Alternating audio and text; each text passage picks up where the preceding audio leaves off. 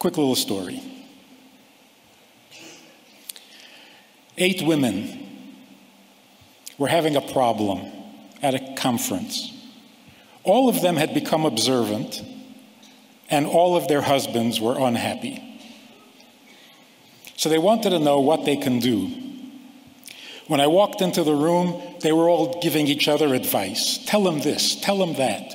Refuse, punish him, bribe him. I said, what is the problem?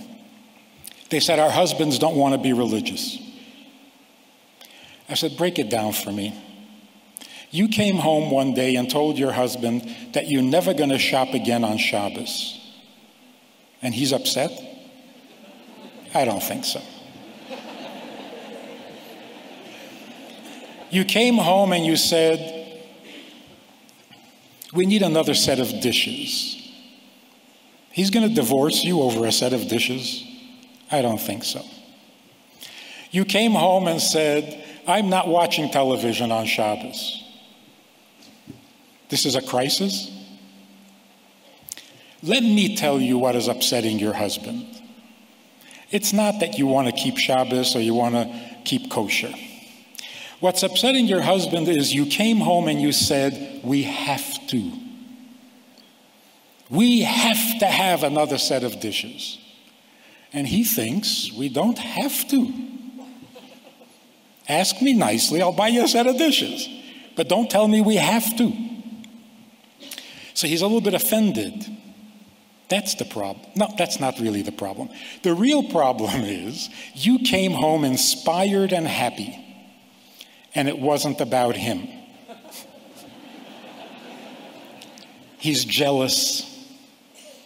You're never that excited about him. That's not really the problem. Let me tell you the real problem.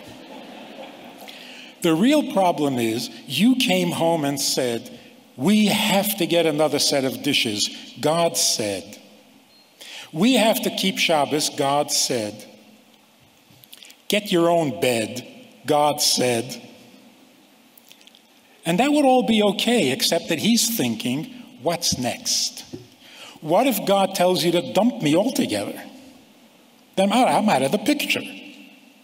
This is scary. What happens if God tells you to dump your husband? Let's take a look at a precedent in Torah. God tells Avraham to sacrifice his son. What does Avraham do? He gets up early in the morning and with joy and happiness sets out to fulfill God's instructions.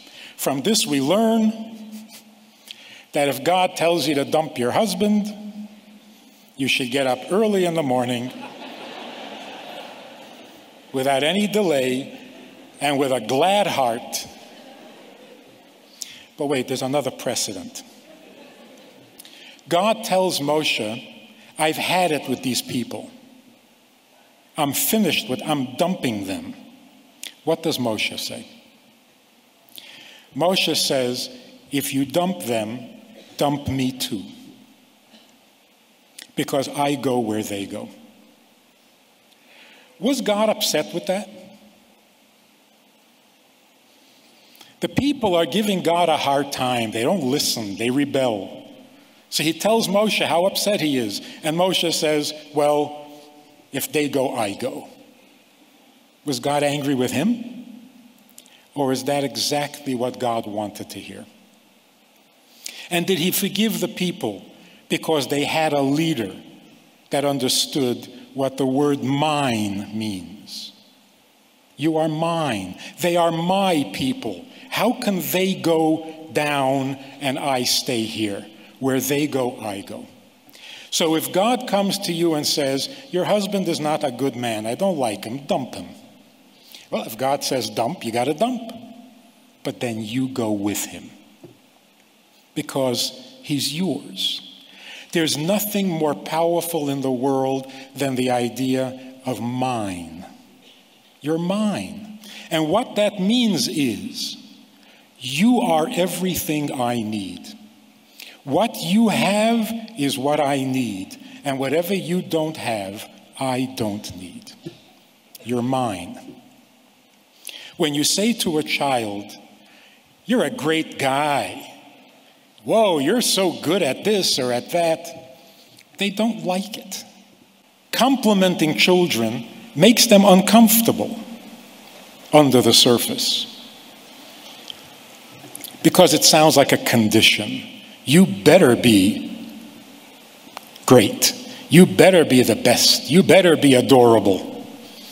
But if you say, "You're mine, my child," remember in the olden days people used to speak like this? "Mein Kind, my wife." We stopped doing that.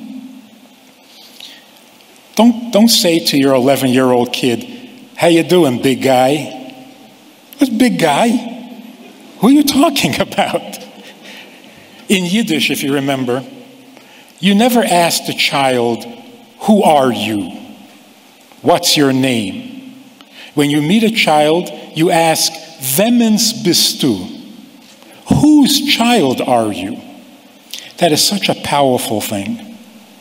To unite the family, whether we're talking about the nuclear family or the family of Jews, mine. You are mine. That is the most powerful thing in the world. The second thing is inspire. We want to be good parents. We have all the right intentions, but something is going wrong in modern times in that we start to live our children's lives. We're busy taking them here, taking them there, giving them these lessons, those lessons. The child is more busy than we are. They're keeping us busy. We are living vicariously through their life. They have a life. We just drive them to it. We're their means of transportation. Not good. We should inspire our children to keep up with us. We have to have a life worth living. We have to have a life that is an inspired life that will inspire our children to try to keep up with us. We show them the way. We don't follow them. They want to grow up to be like daddy. They want to grow up to be like mommy. Why? Because mommy and daddy have a life. That's inspiring. So instead of following our children around, we have to lead. Come home with an inspiration and share it with your children. Expect them to rise to a higher and better level of existence. And finally, discover. Raising children, interesting expression. You raise corn. What does raising children mean?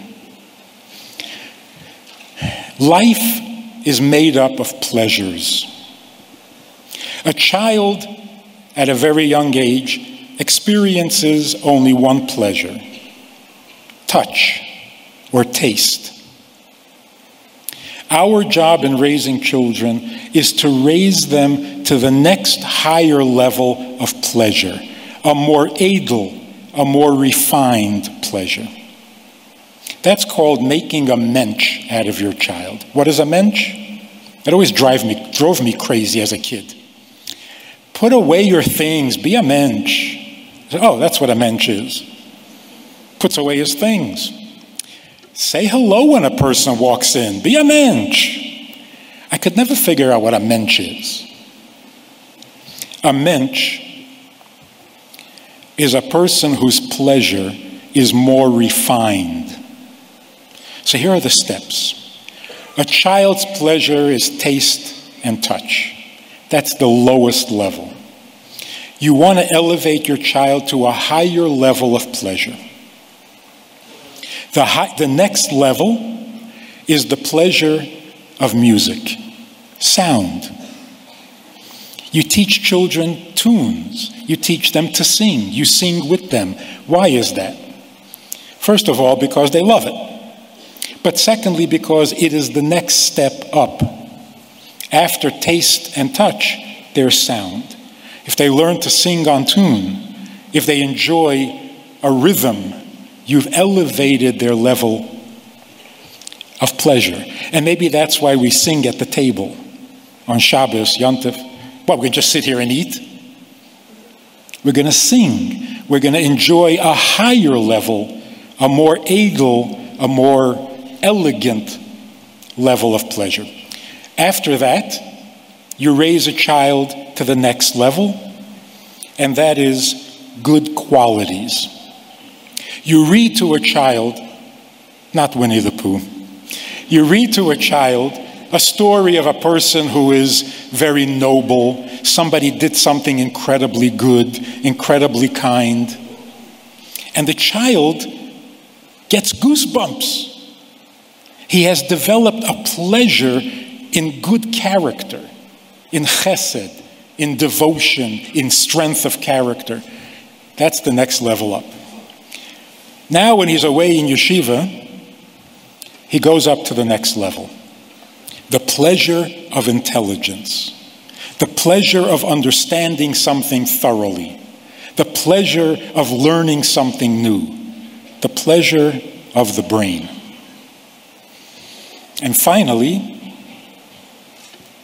ideally, the next level up is the pleasure of godliness, the pleasure of feeling I am serving God. What they all have in common is that they move upwards. What they all have in common is that they are pleasure. The difference is different degrees of edelkeit. They're more and more refined pleasures. That's a mensch. Now, there are two things that every human being in the world is jealous of. Two things that are irresistible to children and adults alike, to Jew and non-Jew alike. These two things are pleasure and edelkeit. Somebody comes to your house and sees the edelkeit with which you speak to each other, the edelkeit with which children treat their parents. I remember a guy came to my house and I said to my 11-year-old, can you bring some? He goes off to do it, and this guest said to me, how'd you do that? I said, do what? He says, you asked him to go, and he went. This doesn't happen. They give you an argument, or make faces. Do I have to? If a person comes and sees an edelkeit, they want it. They want it. Person sees that you have pleasure, they want it. The child who sees you respecting your parents, sees you doing something refined and edel, and you're having pleasure doing it, you have a healthy family. We have a Sunday night program for VIPs that you might be interested in. It's informal, it's questions and answers, it's conversation. It's really relaxed, it's really pleasant, enjoyable, informative, and kind of community-like.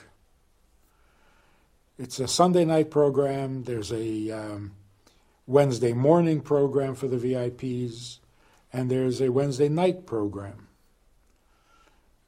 All of it just conversation, casual, laid back, unscripted. So join us, take a look, click the link below and see which of the three suits you best, and join us for some enjoyable conversation.